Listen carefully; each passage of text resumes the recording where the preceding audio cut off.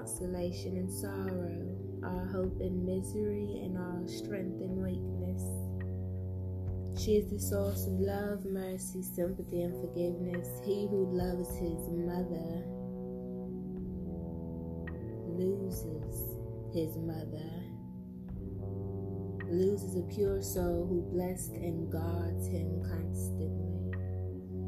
When God created man, he gave him music as a language different from all other languages.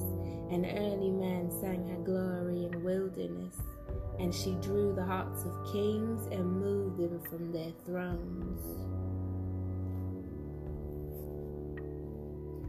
Nature reaches out to us with a welcoming arms and bids us enjoy her beauty, but we dread her silence and rush into the crowded cities, there to huddle like sheep fleeing from a ferocious wolf.